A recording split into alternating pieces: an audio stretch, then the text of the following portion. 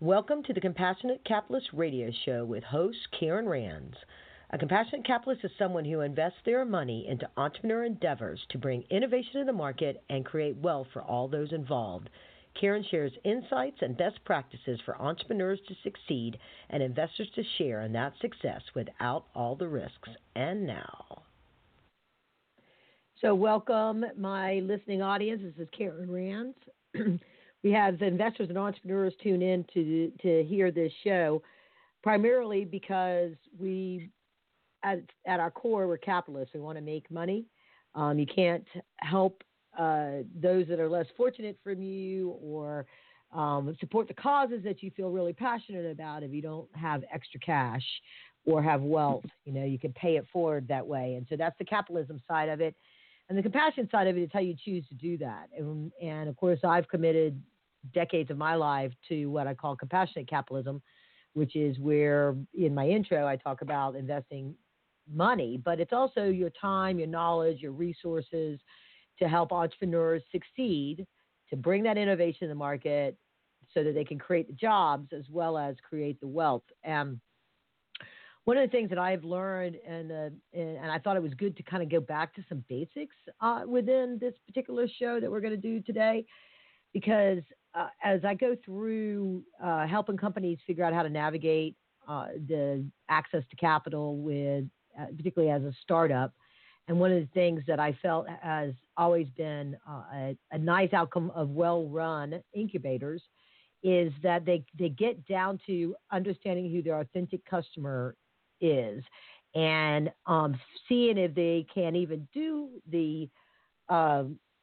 what they're thinking about doing. Do they have the means to be able to do it? How much is it going to take? How complex will it be? And is there a market for it? Those are really fundamentals that any investor is looking for.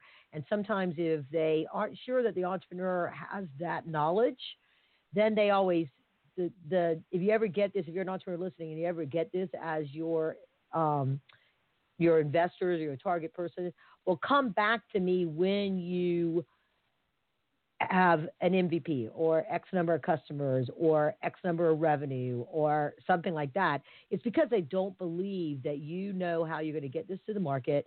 They know that you know who your customer is or how you're going to get your customer, and that you've not really done the foundation. It's not so much that there's investors for every stage of company, from the pure seed stage, idea stage, which is the hardest money to raise, but all the way through to the growth stage and the companies that are scaling, which are who I mostly work with today. And so when I met Max, my guest today, who I'm going to introduce now, we met through LinkedIn, but then we had a conversation because as I seek to bring guests on this show that I think bring value to the audience, I'm always, looking at what is it that their experience has been, what is the knowledge they impart, and how do they impact the entrepreneur ecosystem. And so there's something for everybody within, the listening audience that I have. And Max I'm lost for words because I've just been really impressed with what Max has accomplished. We started out having a conversation just about his helping young entrepreneurs, but then I quickly found out that it was so much more than that, and he has his pulse on what I just talked about.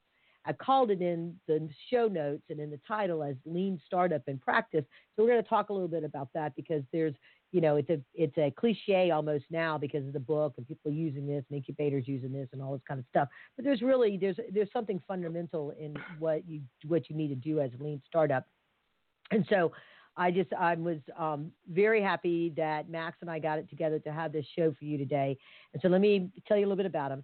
He's the host of a weekly live stream series called Entrepreneur Nerd. Okay, that's also his blog. Entrepreneur.blog is his website. In the show notes is also his LinkedIn profile. It's where he conducts experiments live to educate his audience, which is mostly these young entrepreneurs or really startup entrepreneurs or guys with ideas, the guys and gals with ideas, on the accessibility of entrepreneurship through no-code tools and customer discovery. And so what I mean by that, and he'll probably go into a lot more explanation because when I looked at his Entrepreneur site, I realized that there was just a ton of tools out there that I knew some of them, and I watched some of his streams, and I, knew some of the tools. But a while back, we used to do how do you bootstrap, and we would talk about using tools in order to bootstrap and get to the point where you've got a proven business model and a proven marketplace, and that's really kind of what we're talking about within this. But his philosophy, which I think is spot on, is that there's a process to entrepreneurship. So often entrepreneurs get the cart before the horse. I had a client that I worked with not too long ago that had spent tens of thousands of dollars, actually over $50,000. A couple of them I had on patents. And then when I got in on it, I was like, well, you're never going to be able to produce this product with the resources that you have available to you and compete. You have to be able to raise, you really, and he spent all this money getting a patent done before he actually had validated, could it be built? And would people want it for the market that he was intending to use it for? And the answer to all of that was no.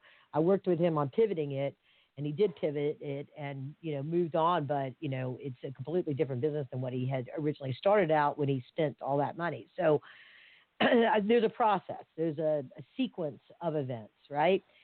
So to prove that, he experiments every Saturday. Here you go, folks, 6:30 to 8:30 p.m. live on LinkedIn and Twitch. For the gamers out there, y'all know Twitch, by building these mini startups, side hustles, and lifestyle businesses all on camera. Now that right there, very few people have the gumption to do stuff live like that. Geraldo learned his lesson about doing live stuff. But Max Mirho, my guest, who you hear laughing right now, is he does it live. All right. And so, Max, welcome to the show. I'm excited to have you here today to share your knowledge and insights with our audience. Absolutely. Yeah. Thank you so much for having me on. Sure thing. So let's get started by sort of talking about, if people see your picture because they look at the thing, they'll realize how young you are. You're yeah. Most people at your age, are out Saturday night, 6:30 to 8 o'clock. They are not doing live shows helping entrepreneurs figure out this stuff. Okay. I'll just say that. Okay. And so talk about how you got to where you are now. I mean, you talk about, you've got this incredible thing, and we'll dig into that, the Moss, correct me here, what is it, Moss, that is just, it's proven in and of itself as kind of a startup that there was a marketplace for it, that they proved out. And when you have a marketplace when people come to you seeking what you do. So tell our audience about how did you grow up in an entrepreneur family? Did you just sort of have it? There's always this. Were you born with it, or did you grow it? I mean, how did you become so passionate and knowledgeable about entrepreneurism to do what you do today? Totally. Yeah, absolutely. And so what you were referring to just a second ago was Moss Generation. And the two things that I do, I have the Entrepreneur kind of podcast, live stream, whatever you want to call it. I do that on Saturdays, and that's awesome. That's more for like young entrepreneurs or people that don't know what's going on yet and want to get into it. And then I have Moss Generation, which is trying to centralize the already existing startup activity with real entrepreneurs building real businesses in Pittsburgh, where I live. And those are the two things I'm working on. But I have been building those over the past 2 years. Before, like my dad is very entrepreneurial. He's always been really interested in it. He came from a different angle. He's actually a patent attorney. And so he was very much on kind of the little story that you were telling before on the IP side, like, oh, get a patent first. Don't do anything until you get a patent. Just because that's the environment he kind of grew up in and the business that he operated in. But he kind of wanted me to go into entrepreneurship. I experimented a little bit there. I thought business was really cool. I thought starting companies was really cool, but I knew jack about it. And I got to school, and I still knew jack about it. I took entrepreneurship classes, and I still knew jack about it. And then at the beginning of my junior year, end of my sophomore year, beginning of my junior year of college, which was a couple of years ago, I decided I was not learning anything in school, in my environment, wherever. I was taking entrepreneurship classes, and I was in an entrepreneurship major at Carnegie Mellon University, which is a great school, great entrepreneurship school, great program. But I still wasn't learning enough. So I went out. I talked to, over the next I think, year and a half, I talked to probably 100, 150 entrepreneurs, just aggressively meeting with as many people as I possibly could, building awesome product tech companies, just to understand like how they got there, how they knew their idea was a good idea, how they got started, and just like the early steps. And they kind of explained to me that customer discovery is how this kind of functions. These are the kind of questions you need to ask. These are the people that you target, and this is how you do that. And so I kind of boil all of that, everything that I learned in that kind of sequence down into what is now Entrepreneur. And I still haven't figured it out. I think Moss Generation is kind of a startup. It's not a product company. But I'm building tiny little things, little lifestyle businesses, little side hustles here and there, trying to get paid for them. And even if I don't figure that out, it's still valuable for people to see, right? Because even if you mess something up, you still learn a ton from it. So that's kind of where I got and how I got there. Yeah. Yeah. So like on your Entrepreneur website, do you have, are all those links to those apps, is that sort of like an affiliate thing, or those people can just use them, or how do they go about getting access to those tools that you put up there? Totally, yeah. So I got the inspiration for that because there's a couple of different little websites. One called MakerPad. MakerPad.co it's like a giant hub online for all these no-code tools. And they focus a little bit less on entrepreneurship and more like the process of building an MVP or a product. So they have a different angle than me, but they're way, way better. They have tutorials. They have all this amazing content around like no-code tools and how to build things without learning like a code for even a second. And I'm really passionate about that because I like had a business degree. I didn't study code. I didn't study tech. I took maybe a JavaScript class, but I can't build anything for the life of me. And so like no-code tools are an especially clever way, quick way, rapid way, and cost-effective way, honestly, to build little products if you're trying to create something for an industry, for a customer, for whatever it is that you're doing. Or maybe just for your internal business. And so, like, they're awesome. They're amazing. I got the inspiration from that. I'm making a small list. I hopefully would love to make them affiliate links at some point. I think one of them is an affiliate link right now because I got in contact with the founder. That would be amazing if I could do that because, hey, I could get paid for entrepreneurs, which would be so much fun. But, yeah, in the meantime, like, I would check out my website. I have a few up there. There's maybe, like, 3 or 4. But MakerPad.co has an unbelievable amount of hundreds and hundreds of unbelievable tools to build quite literally, I think, whatever you want. If you're thinking of a product, if you're thinking of an app, if you're thinking of a fancy website, I guarantee that you can build it without code. So, yeah, I would check out MakerPad.co, and I have a couple resources on my website under tools and resources,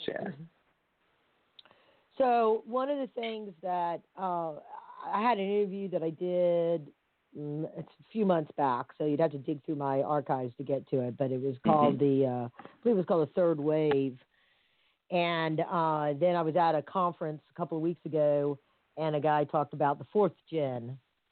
And it's a little bit also to the tune of what presidential candidate Yang talks about, right? And this concept is that the next generation or the third wave of industrialization is going to be entrepreneurism, side hustles, as you talk about, and things like that, and mini startups. And, you know, you depending on what happens with healthcare, you keep your day job so you got benefits, and then you do a side hustle.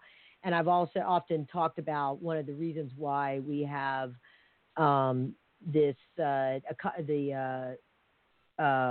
I just blank on the name of it, but this economy where people are doing lots of different things. You know, people say, well, it's gig economy. You can't get a job. Yeah. Gig economy. There you go. Thank you.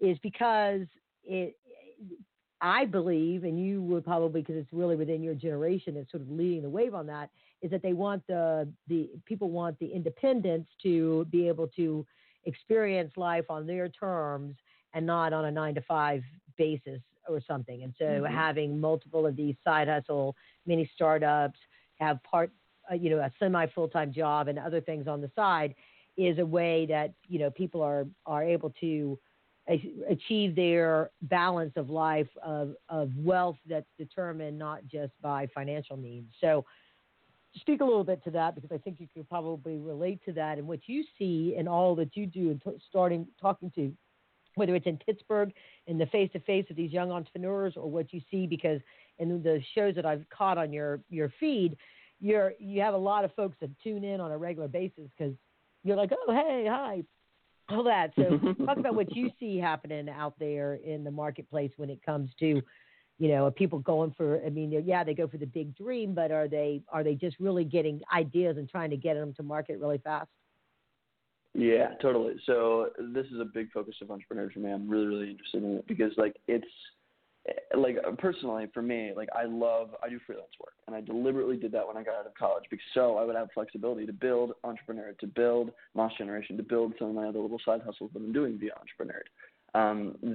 It's that lifestyle for me. I'll stay up super, super late sometimes doing a ton of work and then wake up at noon the next day. But I'm able to do that because I have flexibility when I get my work done, when I do things.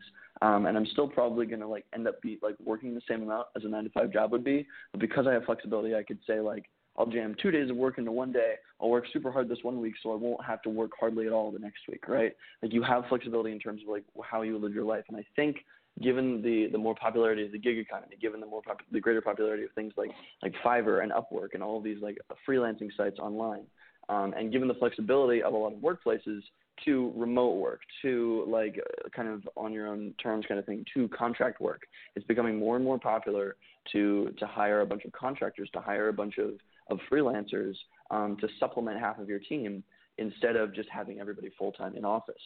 And in terms of the future of work, I think that's becoming significantly more popular. It's going to take a bit longer for larger corporations to hop on that train. But in the meantime, freelance and college is becoming less popular as a result because people are realizing, hey, I can find my education elsewhere. Hey, I can focus on some specific career and do freelancing and have a lot more flexibility in terms of my life. I think in general that's becoming more popular. I think that has a bit of a stark contrast from entrepreneurship in terms of the startup world, because the startup world, everybody that starts in the startup world has their lives taken over by their startups. If you're building a real product startup, especially if you raise money, that's all you do, right? That is your life for at least the period that you're working on it. And some people love that, and I want to do that eventually, but not right now. But it's very, very consuming because it takes just so much, right? But the digital nomad kind of lifestyle, or the gig economy lifestyle, or the freelance lifestyle is a lot more flexible. A lot of them call themselves entrepreneurs too. I believe they are. I think it's the same thing. I think it's just creating wealth on an independent level. And I don't know, it's kind of a different thing. But I think there should be a much larger focus on small companies, on side hustles. For instance, right now, I have a fully automated little internship platform for startups in town because I have access to all the startups through my group. I'm trying to monetize that little internship platform. It's called YesPGH, Young Entrepreneur Society of Pittsburgh. It's a little side project of mine. I'm building it on Entrepreneur and showing everybody how I'm doing it.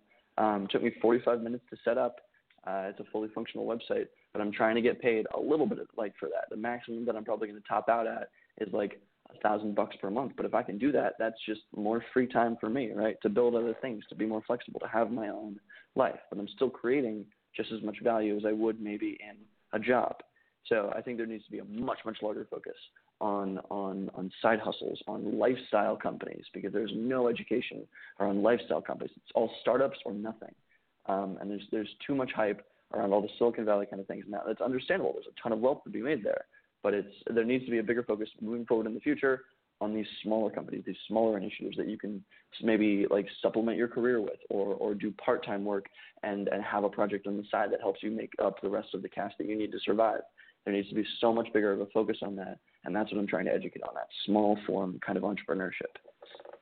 Well, and also by doing it that way and gaining your skill set that way, because everyone that you do, whether you succeed and make that $1,000 a month or you don't, and it flames out in 4 months or something like that, you will have learned a life lesson in entrepreneurism and customer engagement that when you go to apply it to something else that says, 5 years from now, whether you are starting something yourself or you're joining something as a co-founder or joining something because you have mastered the knowledge of customer engagement through these different platforms that you're using, whatever it brings that might bring you into something that someday might have 100 employees, that's and I think the smart investors, so for the investors out there, so many times they look at, like a cut and dry black and white answer of, you Mm-hmm. know, what has this person done as an MVP or this or that without looking at, and sometimes the entrepreneurs have a hard time articulating it because they don't necessarily see the value in what it is that they've experienced along the way. But, you know, there's a risk abatement by you spending your time developing those skills in the real world, right? In an apprenticeship, if you will, of entrepreneurism, Mm-hmm. you know, as well as somebody that, you know, may have been a scientist that has been inventing things or discovering things, and finally they had their aha moment. And so even though it took them 10 years to have that aha moment, that was 10 years of, you know, trial and error of this or that or what really worked or something. So I think that there's real value in going about that. And the nice thing is that we do, because of the electronic tools that we have out there and the advancement of people creating these tools that do different things, you know, that can make it where you can create a mobile app. That was one of the things I asked you about. Is one of these tools one that I could use to create a quick little mobile app? And you're like, yeah, here, use this tool, right? And so there's all kinds of ways of going about that. So let's transition into this idea of lean startup, okay?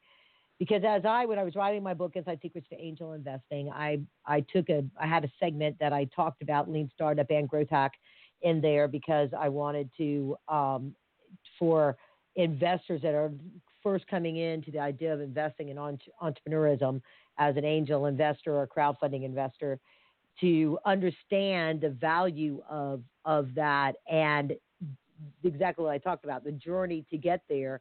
And, you know, I saw so many things back in the .com era where just money was thrown at these companies and they didn't know what to do with all that money because they hadn't really gone through the process of really validating your customer. And both of those philosophies are really this idea of small iterations and improvements to get to what the real product needs to be, and who the real customer need is, that authentic customer that says they not just saying, yeah, I like it, they're actually going to want to buy it. And you know, and working your way through that. And people use the term pivot, and growth hack is really kind of pivoting as you go based on your market response and growing according to that, or having a side hustle in the business that generates revenue while you're working on your core business, which is kind of how Google got going. And so within your experience, because I believe you're doing both of these things without under that label or that umbrella of that, talk about how you've experienced, maybe you've got an example of somebody or people that you know of that you've worked with through Moss Generation or through your shows, that you've seen them progress and go through iterations to get to something where they really do have a full-fledged company. Absolutely, yeah. So I know a good number of companies in Moss Generation that kind of fit that criteria, because every time that I get everybody together for an event or I have something with the whole Moss Gen group, I'm always asking, like, how's it going? How's customer traction? Like, how much are you selling? Like how's this working? How's this happening? There's an interesting kind of, sometimes it's not always the product. And I'm going to use one of my friends, Rachel Reed. She runs a company called Subtle Beauty, and really, really great company, really, really cool, consumer-facing B2C. Basically, it's like it's kind of a new angle on makeup, right? So the standard makeup package that you have, she kind of compresses it into a really, really neat, customizable format, so that while you're on the go, you can kind of apply things in different places, and you're not limited to only applying makeup at home. And it's been really, really helpful for a lot of people. It's very like travel sized, compact, and discreet. And so that's what she builds. For a while, she had a lot of trouble, and it wasn't with her product. Her product was fine. She had a lot of faith in the product. What she was struggling with in terms of was like marketing fit, right? She couldn't find out the right campaign, she couldn't find out the right angles, and she couldn't find out the right channels to advertise what she was building or what she was creating, because she had confidence that there was a market. She had talked to plenty of customers directly, and she knew she was solving a real customer problem, but she couldn't figure out a way to get that out there, right? And I think part of the entire company overall, part of the product is how it is marketed. Right. She had to go through tons of iterations in terms of the channel she was using. Instagram was always useful because Instagram is very B2C, and that worked great. but she started to get press. She started to do influencer marketing. She started to test all these different things, and suddenly she started to get a lot more traction for like a lot more bang for her buck in terms of like customers, depending on how much she puts in. And I think influencer marketing was the big thing that really, really helped for her. She was very, very smart with that, targeting the right people at the right times. But it took a lot of testing. It took a while because she spent so much time on the product, and it's never like make it and they'll come. It's never ever works like that. You have to. Marketing is a huge, huge issue for a lot of startups. You create something that's amazing. You create something that's awesome. You put a ton of money into it, but like getting it out there is the next challenge. It's just as big as building the product. And so a lot of people overlook that and think that's going to be super easy. But yeah, so that's a good example. There are a few. I can think of plenty of other people that are always trying to pivot, always trying to iterate on making what they're building successful. It's a very common problem. Yeah, it's innovate or die, and so iterate or die kind of a thing, right? And the thing is that marketing, if you don't do sort of what you're talking about, you can spend a lot of money and waste a lot of money.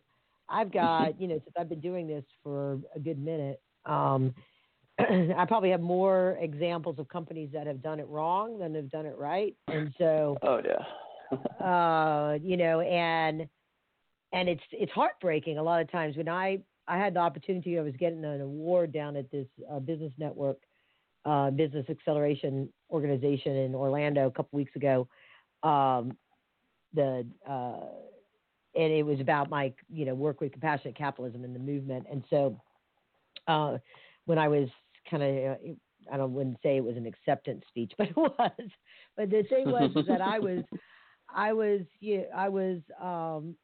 really trying to express to folks that need to, understand that process and understand your, that you can participate as it seems. I mean, for me and myself, what I'm trying to do in getting more investors to understand they can invest in entrepreneurism, I neglected that myself when I first came out with my book, Inside Secrets to Angel Investing, because I had the assumption that as a result of the Jobs Act and this ability for investors of all income levels really to participate in entrepreneurism and invest in them, you don't have to be the entrepreneur, assume all the risk of being an entrepreneur, figure all these other things out if you if you invest in the entrepreneur.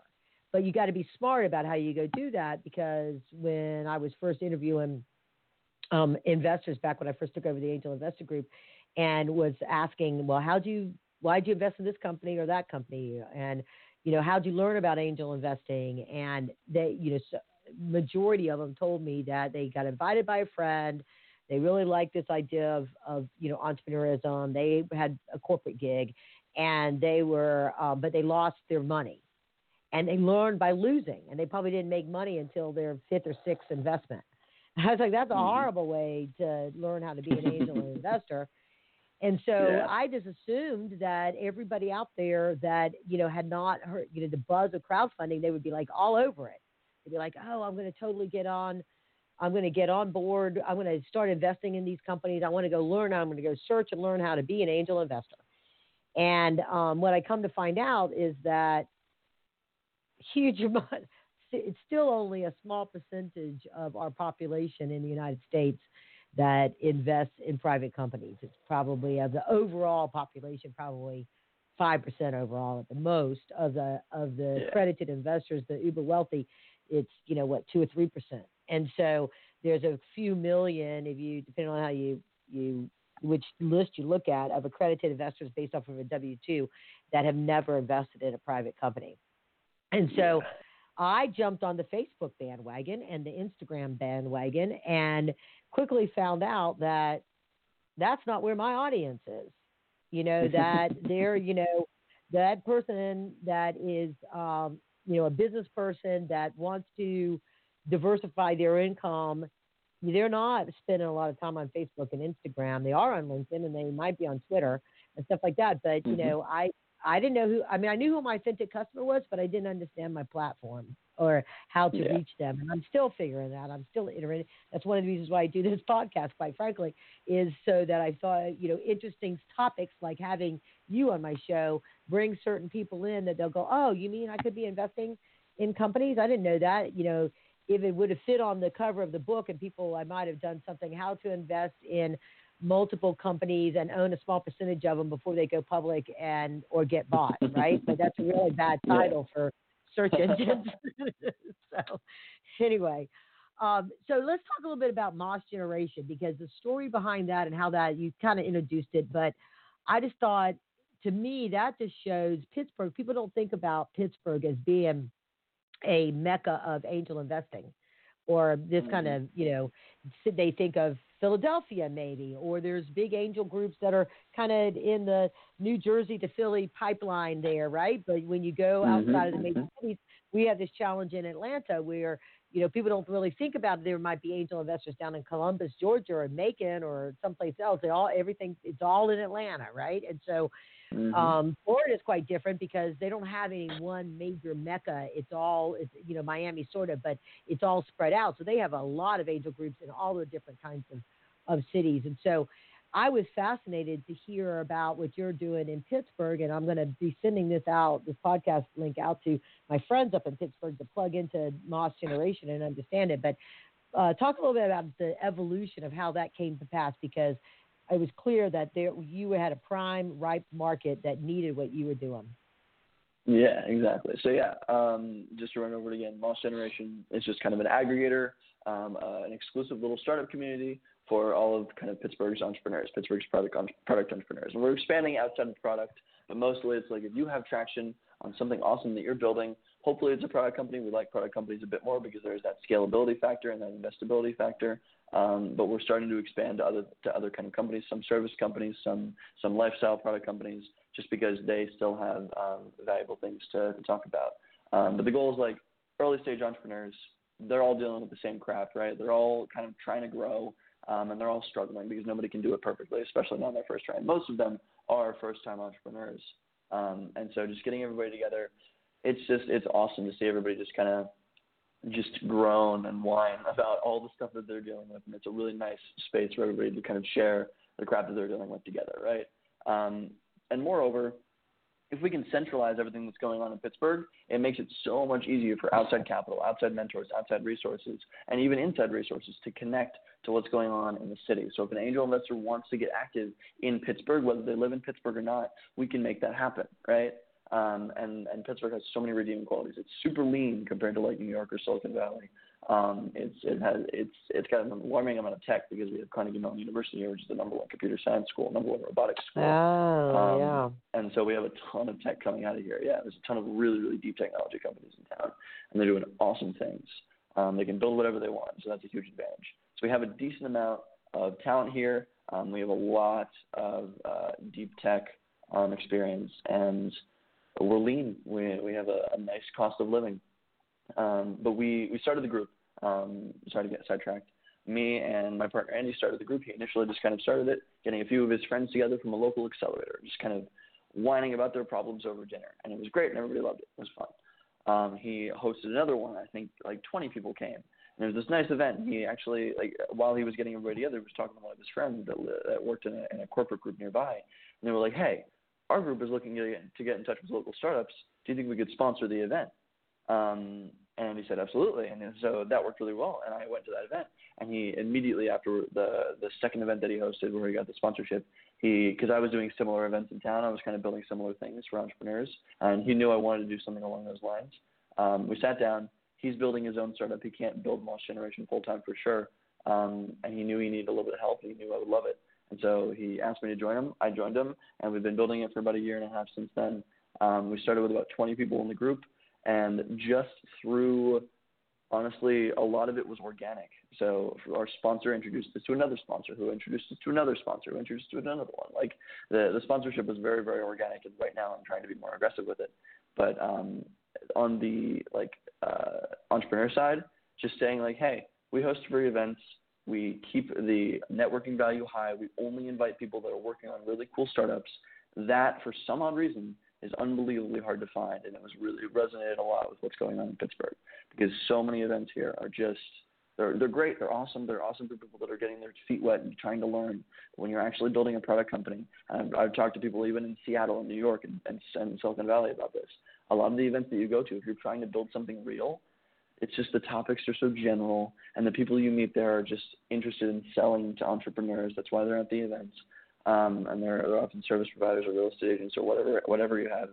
And it just doesn't become valuable for you anymore to go to these events and try to network. And everybody always puts such a huge priority on networking, but if you're not getting anything out of these events, you're just wasting your time that you could be spending building product, right, and selling your product and working on marketing or whatever it is.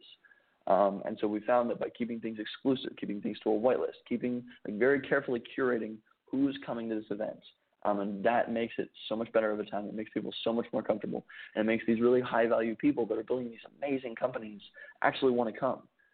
We got we regularly have a few angel investors come because they want to connect to the entrepreneurs. We have some VCs show up sometimes. We're looking into getting sponsored by some VCs, and a lot of corporate groups in town. They want to get to know startups as they're early, and so that's a nice point for us because we can get paid for that. So, but just generally, be careful. Don't bring everybody. Don't make it some big hype fest. The second you start building something real and you're building a real company, everybody gets immediately tired of all the BS in the industry because there's so much fluff. There's so much fluff about hustle. There's so much fluff about working super hard and learning all these things, networking and building whatever it is you there's no focus on the real stuff. And there's so little content and so few communities around truly building awesome companies. And if you curate it really carefully to those kinds of people, they will flock because there's nothing else like that, and it's really ridiculous. So that's, I think, why we got the initial traction, because there's just a lot of BS in the industry, and we try to be no BS, right? So if that kind of explains it. Well, it's truly organic, because if you do have, the other definition, part of compassionate capitalism, it's the money, but there's also, it's people that will dedicate their time and their knowledge, right, to helping that. And that's what you're doing. You have time and knowledge, and and then you have these other folks that come, some of those sponsors that come. There's always needs to have an ROI on it. So it's either the relationships that you're developing that's going to lead to something in the future, the knowledge you gain from what's being shared there, and then in some cases, probably because of, there's a lot of times, like when law firms or something like that will sponsor events such as that, they want to have that cream of the crop that bubbles up that can ultimately become a client, but they're not just coming to the game once they became a client. I mean, IBM learned that back when I was with IBM, and my last job there, complex opportunity business manager, one of the things they had figured out was that they were losing out on all the startups that were coming through eBay and Amazon and Facebook because they weren't cultivating those relationships when they were startups. And so, that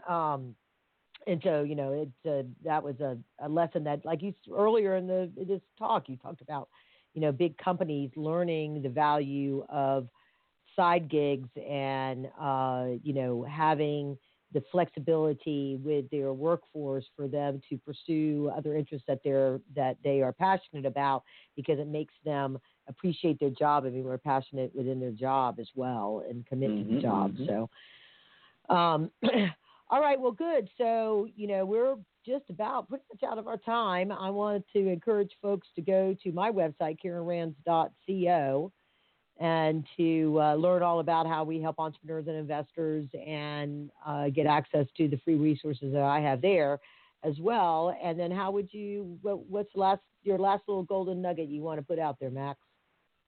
Yeah, I think if you're looking to start a company, then don't put so much priority on the actual technology. Go and talk to people and find out what problems they're having if you're just getting started. And if you are an investor, I think there's an alarming amount of opportunity in these slower growing companies, right? These lifestyle companies, these side hustles, still product focused, but don't always kind of throw your head into the big fancy Silicon Valley kind of things, because a lot of that goes wrong, and there's a lot of opportunity in these smaller companies that might not grow as large, but but have less competition, have less confusing stuff in the industry. So I would kind of seek out for everybody, whether you're just starting or whether you're all the way at an investor, to check out the kind of movement around these smaller product companies, these lifestyle companies. Excellent. Thank you so much for taking time out of your day to call in and be a part of my show. I think hopefully folks got a lot of value out of this. Please go to, if you're listening to it, rate the show, share it, and let's help us spread this idea of compassionate capitalism and being an engaged entrepreneur that understands their marketplace. And with that, I'll say thank you again, and onwards and upwards, everybody. Awesome. Thank you for having me on the show. You're welcome. Bye-bye.